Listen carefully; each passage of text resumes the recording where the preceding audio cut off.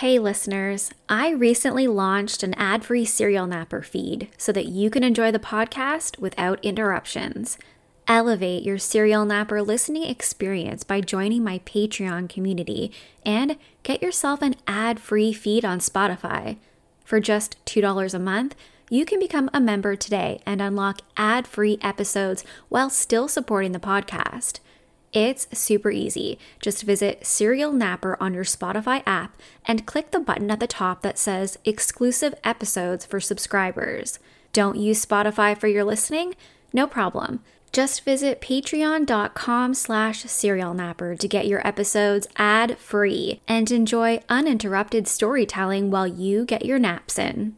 Mother's Day is almost here. Have you found that truly special sentimental gift for your mom yet? Don't worry, I got you. MyLifeInABook.com is a unique service that turns your mom's life stories into a beautiful book. Here's how it works. Every week, MyLifeInABook.com will send her a question via email. These can be pre-written questions about her life or any custom questions that you want to ask. And then she can either type her response or use their voice-to-text feature, and MyLifeInABook.com compiles all of her responses into a beautiful keepsake book. Imagine discovering stories about her youth, adventures, and the challenges that she overcame. This book becomes a legacy, something you and your children can treasure forever. Your mom has given you a lifetime of stories. This is your chance to give her a way to share them. I loved this idea so much that I've started my own My Life in a Book for my children to have. The thought of my son and daughter being able to learn about my life story as they grow into their own adulthood is truly special. It's been an enjoyable journey of self-reflection for me too, with questions like, which one event made the greatest impact on your life? It's brought back memories I didn't even know I had. I love it, and I know your mother will too. Check out MyLifeInABook.com and use code SerialNapper at checkout for 10% off.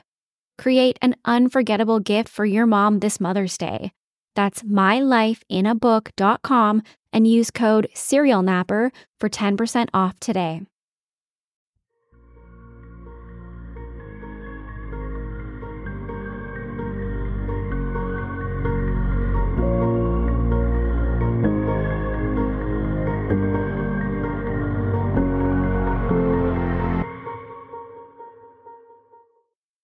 Hey everyone, my name is Nikki Young and this is Serial Napper, an international true crime podcast. I'm back with another true crime story to lull you to sleep or perhaps to give you nightmares. The story of what happened to Ryan Waller will both disturb and enrage you. On December 23, 2006, 18-year-old Ryan Waller was at home with his girlfriend Heather enjoying the Christmas holidays when there was a violent break-in. Two men entered their home and shot both Ryan and Heather. Sadly, Heather would die from her injuries. However, Ryan would be found miraculously still alive, though clearly very badly bruised and injured. Instead of being taken to the hospital to be treated for what would turn out to be very serious injuries, the police brought him to the police station to interrogate him for Heather's murder. Ryan didn't remember much about what had happened during this supposed break-in, which led investigators to believe that this story about the intruders was a lie, and he had actually murdered his girlfriend. What the police didn't know was that Ryan had been shot in the face, and he was internally bleeding. He tried to answer their questions while clearly in a lot of pain. However, they continued to press him for information before finally deciding to send him to the hospital to be treated. Ryan would spend 35 days fighting for his life in the hospital before being released with severe head trauma and lifelong injuries that would ultimately claim his life. Ryan Waller's story is a tragic tale of what happens when the police get it very wrong. So let's jump in. Ryan Waller was born on February 12, 1988 in Knoxville, Tennessee. Growing up, his parents said that he loved music and he enjoyed playing the guitar and rapping along with his favorite songs. His father would say that he had a knack for picking up beats and remembering lyrics of songs that he heard for the very first time. Ryan would eventually move to Phoenix, Arizona, where he would graduate from high school and begin dating 21-year-old Heather Kwan. The couple seemed like an odd matching, with Ryan aspiring to be in a rock band someday and Heather just finishing up her college diploma with plans to go to law school next. But they were a great match, spending the last 8 months with each other and even taking that next step to move in together. Heather was this beautiful, thoughtful, and passionate young woman who knew what she wanted, and she was going to get it. She had dreams of becoming a defense attorney someday, which is really sad and ironic. When she wasn't attending classes at ASU, she would volunteer as a big sister with the Valley Big Brother Sister Program. Her family would say, quote, "From a very young age, Heather seemed to sense when another person was hurting and gave her friendship to those who needed it most." Ryan and Heather were excited to have a few days to spend the Christmas holidays together. Now, there are some questions about when exactly this break-in took place. It would be documented in all of the police reports that the break-in happened on December 23rd, 2006. However, there are allegations that the timeline has been changed to fit the narrative of the Phoenix Police Department. Once you hear the details of how badly they botched this investigation, you're going to see why there are some people, including Ryan's family, that think that the break-in actually occurred on Christmas Day. Either way, Ryan and Heather had planned to spend a quiet evening in, taking advantage of the ability to watch some TV alone together in the living room while their third roommate, Alicia, was out of the house. They were hanging out in the living room when suddenly they heard the doorbell ring at the back door. They weren't sure who it was because they weren't expecting anyone, and they had only been living in the home together for about a month and a half. And who would be ringing the back doorbell? Ryan got up and he went to go see who it was, while Heather remained seated on the couch in the living room. There were two people on the other side of that door who Ryan was moderately familiar with. He definitely did not anticipate what would happen next when he opened that door. They pushed their way in as Ryan tried to push it back shut. One of the men was able to get his arm inside the doorway, and he shot Ryan right in the face. Ryan fell to the ground, and then he was shot a second time as the two men were then able to just walk inside. The two men found Heather sitting in the living room, and they shot her in the head. Then they fled the scene, assuming that both Ryan and Heather were dead. According to the timeline in the police reports, a few days would pass, and now it was Christmas Day, December 25th, 2006. Ryan had previously made plans with his family to go over to their house for Christmas dinner. So Christmas dinner is here, the whole family is there, they're getting ready to eat, and Ryan still has not arrived. His father, Don, would try to ring him a few times on the phone just to see what was holding him up, but there was no answer. When he didn't show up for dinner and no one could get a hold of him, Ryan's parents decided to head over to his house to see that everything was okay. They were really worried at this point. It's Christmas and they haven't heard from their son at all. In their minds, maybe he has gotten into a car accident on the way over, or maybe he's really sick. Just before 8 p.m. that evening, they arrive at Ryan and Heather's home, and they begin knocking on the front door, ringing the doorbell, but there's no answer, and there is no noise coming from inside. They have no idea whether Ryan's home or not because the garage door is closed, so they don't know if his car is there or if he's already left. All they know is that this is extremely uncharacteristic of him. So they phone the police to request a welfare check be done. At this point, it's not a huge priority for the police. It's Christmas Day. They have a lot of calls, and it takes them another 3 hours to actually have someone go to visit Ryan's house for that welfare check. And I'm not blaming them for this, but time was a huge factor in this case. It's already been supposedly 2 days since the break-in. 2 officers finally arrive at the home where Ryan's parents are still waiting, and they begin knocking on the doors and the windows, calling out to see who is home. When one of the officers shines his flashlight through one of the windows, he sees what he believes to be a body lying on the floor. Now, he has no idea if the body that he sees is alive or dead, so one might think that the officers would radio for backup and an ambulance before going inside and clearing the scene and seeing if anyone needs help.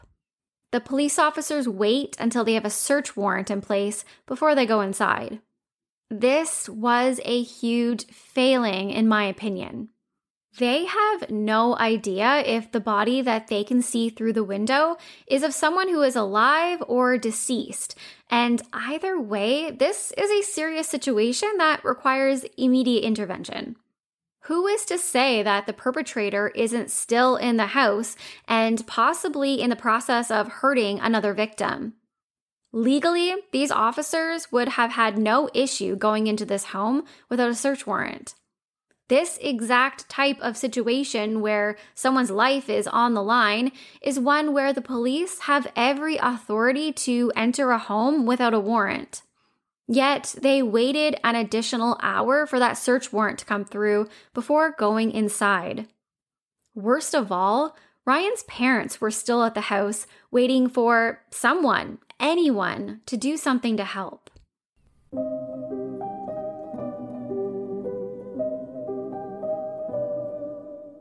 My family is getting ready to make a big move across the ocean to a place where English isn't the spoken language.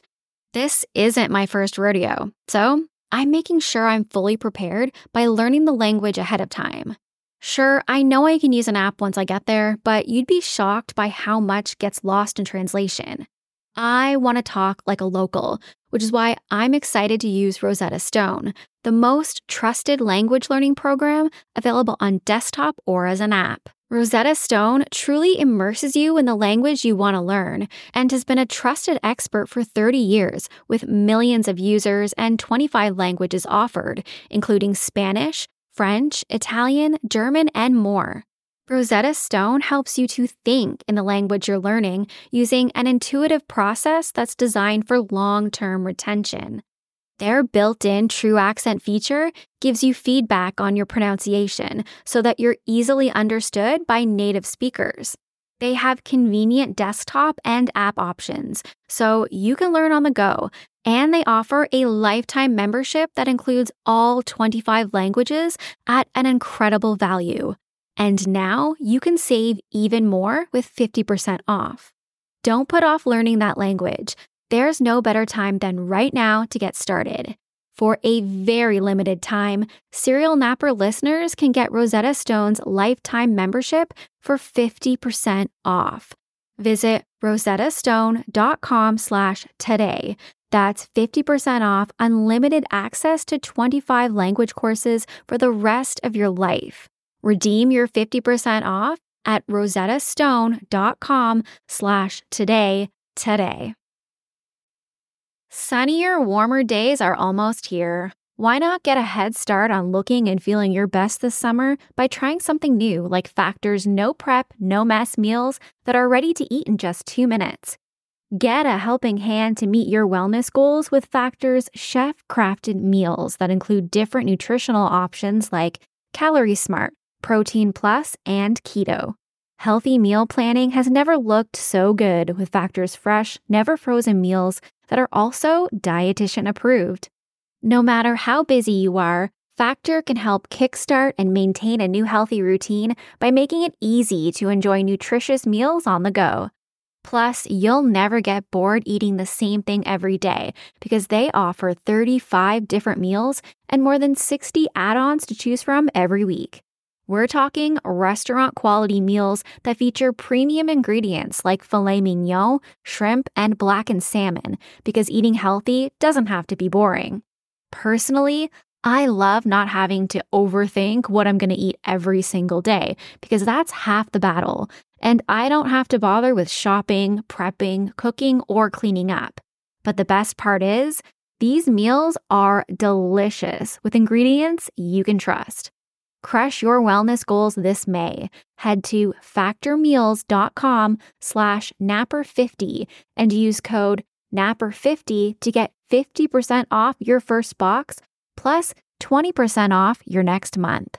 That's code napper50 at factormeals.com/napper50 to get 50% off your first box plus 20% off your next month while your subscription is active.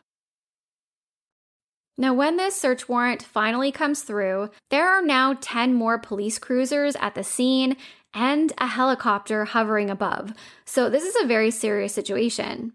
For whatever reason, though, instead of breaking down the door, which they have the tools for, they call in a locksmith to see if this person can try to get in the front door.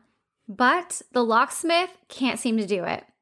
So they all go around to the back of the house to see if the locksmith is able to break into that lock. And that's when they hear Ryan himself just inside the door. After all of this time, he is still alive, though he looks like absolute hell. Ryan is covered in big black and purple bruises on his face. In particular, his left eye is dark, swollen, and bleeding. He's alive, he's speaking, though not coherently. It's clear that he's injured, but it's not clear to what extent. As the police move through the doorway, which Ryan has now unlocked for them, they see Heather's body lying on the couch in the living room. Heather is not as lucky as Ryan. She is deceased from the gunshot wound that she received to the head. The first impression by the police is that Heather has been murdered, shot in her living room, and Ryan must be the perpetrator. They assume that all of the visible injuries that are on him must be defensive wounds. They don't take any time to ask questions, and right off the bat, they treat this as a case of domestic violence. They begin shouting at him to get on the ground. Ryan is conscious, but he is disoriented. He looks confused. He's asking them what's happening, and he doesn't appear to know what is going on. The police move in on him, they slam him to the ground, and they put him into handcuffs. Ryan, who is battered and bloody, is then put into the back of the police cruiser while investigators begin to tape off the crime scene. He would sit in the back of the cruiser for hours while the crime scene was processed. Officers would stop by the cruiser to try to get any information out of him that they could, but Ryan didn't seem to have any answers, which only frustrated the officers further. At one point, while Ryan was still in the police car, an ambulance would arrive at the scene, along with the coroner, to declare Heather deceased and to remove her body from the home. Ryan was still not offered any kind of medical attention at that point. Eventually, in the early morning hours of December 26th, Ryan is taken to the police station and he's put into the interrogation room where he would be interviewed by detectives. The interview would be captured on camera, and it's a really difficult watch. In it, Ryan is seen looking like he has just taken the beating of his life. His head and his face are bloody, in particular his left eye. His left eye looks almost as if someone punched it in, but unbeknownst to the police, it was actually black and swollen and bleeding as a result of a gunshot wound. And if they had taken just a moment to have a medical professional maybe look at Ryan, they would have known that. The interrogation video is over an hour long, and in the video, Ryan is heard moaning in pain, and he's seen putting his head on the table in complete exhaustion. He struggles with simple comprehension, and he's basically unable to answer any questions. You know why you're down here, Ryan? You have no idea why you're down here? Mm-hmm. Okay. Ryan, I'm gonna read you something. So you could understand because I don't know what happened. Okay, so I'm going to read you something to make sure you understand your rights. Okay, basically I'm going to read. You've seen Cops before, right? Ever seen a TV show Cops or CSI or anything like that? Okay. You ever seen that? No. You've never seen any kind of cop show? Lawyer show? Any kind of show? Yeah. Okay. What's the highest grade you went through school? I don't know. You don't know the highest grade you went through? 8th? 8th grade? Did you graduate? Yeah. Do you have a GED? I don't know. You don't know what? I don't know. I just want to go home. Oh, you're not going to go home right now.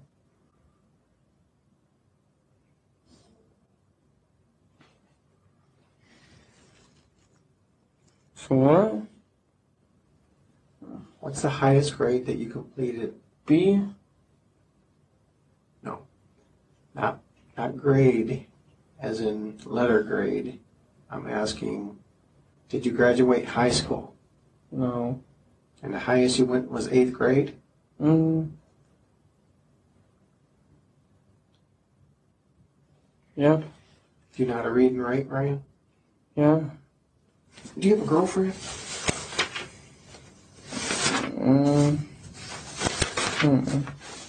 No? You know a girl named Heather? You know Heather's last name? What is Heather's last name? The one that lives there right now? I guess, I don't know. If her name's Heather, what's her last name? I don't know which name she's trying to use as her last one. She's trying to have a real last as her nickname, so I don't know. What nickname does she go by? She probably wants the last name, Kyman. Kyman? How would you spell that? With a K or a C? K? Keep going. I don't know. How old is Heather? 16 or 17. Is she a white girl? Yeah.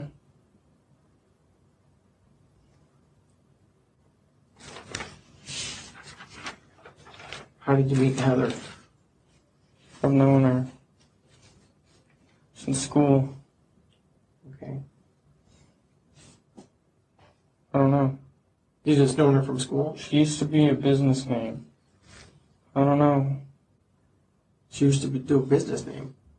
She used to be in my book named with business name. Oh, okay. She used to be in the class, your business class? All right.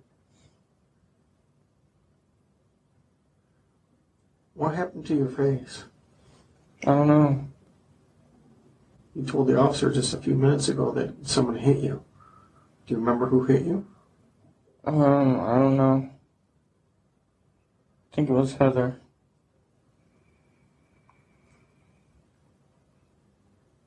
Why would Heather hit you? I don't know. It was an accident. I forgot why. What was an accident? Heather's last name? No. What was an accident? Heather hitting me. What did she hit you with? Her hand in the eye. Did you guys have an argument? Not really, no. Not really? What happened for her to hit you in the eye like that? She just hit me on accident. She was giving Christina a head. She was what? She was helping Christina with her hair or something. I don't know. Who's Christine? She's on the couch. Christina's on the couch? Ryan has no recollection of any of the events from the break-in, and he can't even remember that he finished high school. He hardly seems to know anything about his girlfriend Heather, including her last name or her age. Something is very off with his demeanor, but investigators assume that he's just being a difficult suspect, so they keep pushing on. The officer asks Ryan directly what happened to his face. At first, he says that he doesn't know. Then he says that Heather hit him and that it was an accident.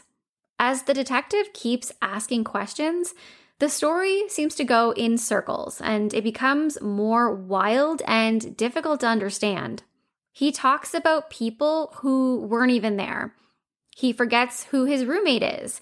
He thinks that Heather is someone else's girlfriend. Ryan is just not with it. Then, a little over half an hour into the interrogation, the story that Ryan is telling begins to make sense. He mentions a man named Richie Carter and his father, Larry, who he says came to the house and hit both him and Heather with, quote, bow and arrows. I don't know. I just want to go to sleep, man. That's it. Hey, Ryan?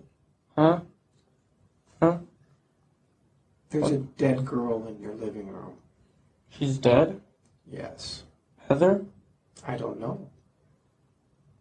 I want to know what happened in your house last night. The girl on the couch is dead? I don't know if she's on the couch. She's dead. Well, these people came over, Richie and his dad, with shoot and arrow, bow and darts. You know what I'm talking about? Yeah. They hit me and her with those. That's it. And Heather wasn't there.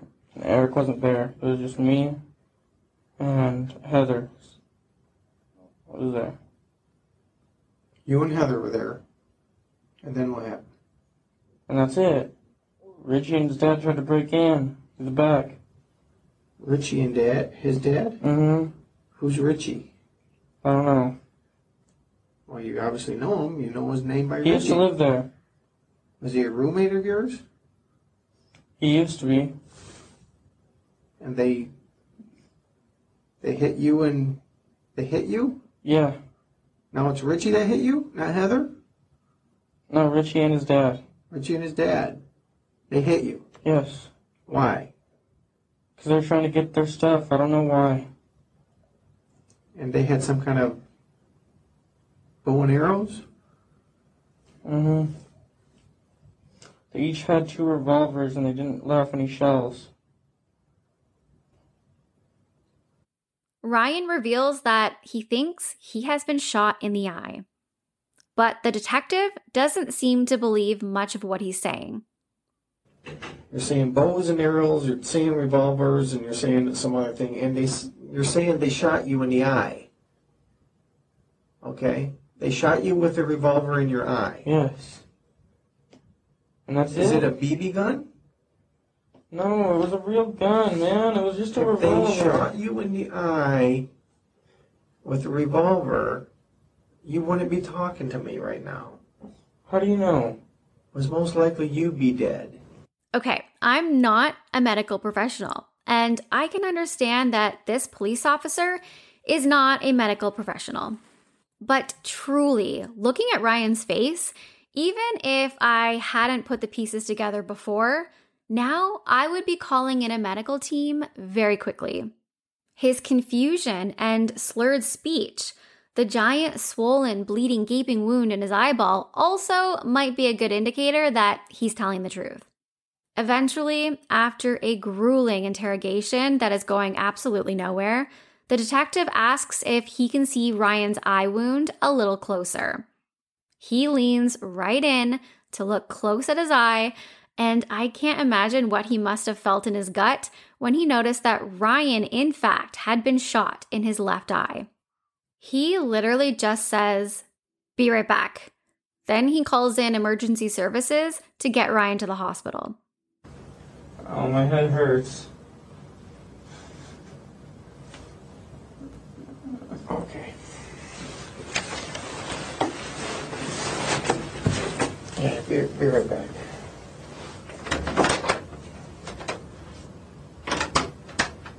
It has now been over 6 hours since Ryan was first found at his home, and it's been much longer than that since he had been shot. Ryan would be listed in critical condition due to an infection that spread to his brain. According to Ryan's father, the physician told him that this infection had spread quickly because of the delay in receiving medical attention after being shot. One of the bullets had entered the left side of his face, and it was now stuck behind his eye, and this had caused his eye and his brain to swell. There was also a ton of internal injury due to bullet splinters and bone fragments, and his jaw, it was broken, and this had happened during that arrest at his home. In the end, after spending 35 days in the hospital recovering and fighting for his life, Ryan would lose his left eye and a large portion of his brain, but he was alive. He would suffer from severe seizures for the remainder of what would be a very short life. While Ryan was in the hospital, the Phoenix police were able to identify and locate the real perpetrators of the break-in and murder of Heather Quan. They quickly arrested Richie Carver, the man who had shot Ryan Waller through the opening in that door. Ryan and Richie were practically strangers to one another before this happened. I've seen many media outlets report that Richie was a former roommate of Ryan's, but this is actually untrue. Richie used to live in the home that Ryan now lived in with Heather and Alicia. Ryan and Richie had only met a couple of times, including once when Richie went to pick up his mail from the house. So why did Richie show up to the home and shoot two people that he hardly even knew? The theory is that it was simply a break-in gone wrong. Richie had been caught sneaking around the property once before by Ryan. With it being close to the holidays, it's thought that they were betting that no one would be home that night. Richie had taken his father, Larry, with him to the break-in, where the two forced their way in with guns.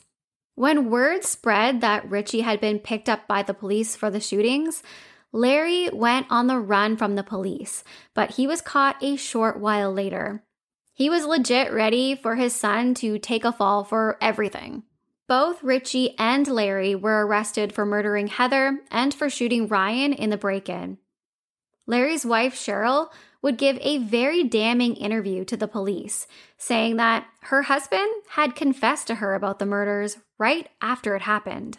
She alleged that Larry said that he was going to help Richie collect some of his belongings that he still had left over at that house that he used to rent, the one that was now rented by Ryan, Heather, and Alicia.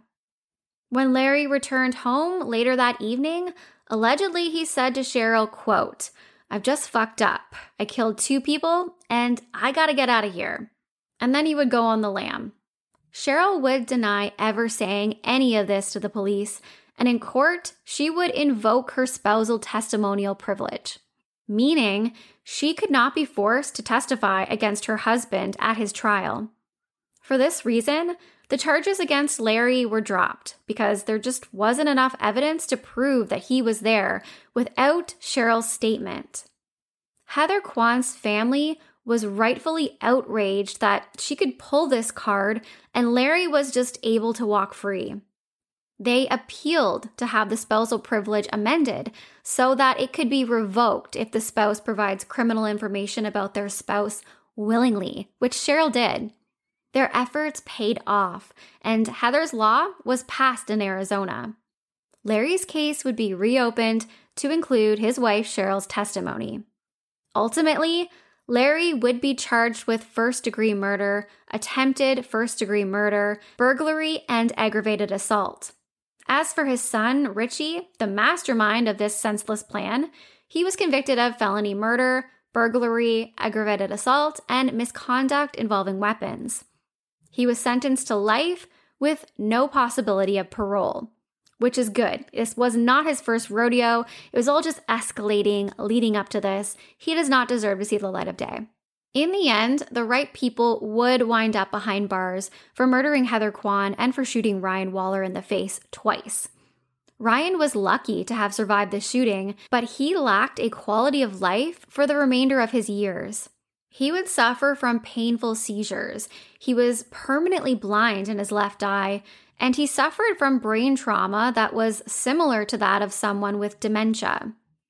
His friends and family reported that he would ask the same questions and he would tell the same stories over and over and over again. He had difficulty remembering just about everything. The Waller family would attempt to sue the Phoenix Police Department for the way that they mishandled this case. They suggested that if not for the police delaying Ryan's medical treatment, he would not have the lifelong injuries that he was left to deal with. The lawsuit would never make it to trial. The city of Phoenix filed a motion for dismissal. They presented a report by a brain expert that they hired to evaluate Ryan's medical file. According to the report, the 6-hour medical delay would have made no difference to Ryan's overall current medical condition. While the Wallers fully disagreed and they had their own expert who believed otherwise, the lawsuit was dismissed. As I have alluded to, there is speculation of a cover-up here. There are allegations that dates have been changed on all of the police reports in order to cover up the actions by the Phoenix Police Department. The reports say that the shootings happened on December 23rd, 2006, but it is believed that they actually happened on December 25th, 2006, Christmas Day, and the same day that Ryan and Heather were discovered in the home. Ryan and Heather's third roommate, Alicia, has testified that the incident did happen on Christmas Day, and Ryan's own parents say that on the evening of December 23rd, he was actually at their home helping remodel their bathroom, so he couldn't have been at his house at that time. The theory is that if the shootings happened on December 23rd, then that sort of diminishes the severity of that 6-hour window where medical intervention was not offered to Ryan. If the shootings happened on December 25th, as Ryan's parents allege, then that is a much shorter window and a much more critical window where Ryan could have been helped. I can't say one way or another. I'm just a lady with a true crime podcast, but I'll have all the sources in my show notes so you can have a look and be the judge for yourself. Sadly, on January 20th, 2016, less than 10 years after the shootings, Ryan Waller would have a seizure while he was out grocery shopping, resulting in a fall where he hit his head so badly that he bled out. This is a very tragic end to an already tragic and senseless incident. So I'd love to know what you think. We know that the police initially got it wrong, but do you think that medical assistance should have been offered prior to the interrogation? Were there warning signs that the detectives missed? And should they be held accountable? Let me know what you think. That's it for me tonight. If you want to reach out, you can find me on Facebook at Serial Napper. You can also search for me on Apple or Spotify or wherever you listen to podcasts. Check me out on Twitter at serial_napper, or I post things on TikTok, Serial Napper Nick, and that's all one word. If you're watching on YouTube, I'd love if you can give me a thumbs up and subscribe. And if you're not watching on YouTube, guess what? I post all my videos over on my YouTube channel. Just search for Nikki Young Serial Napper. Until next time, stay safe, stay kind, especially in the comments. Bye.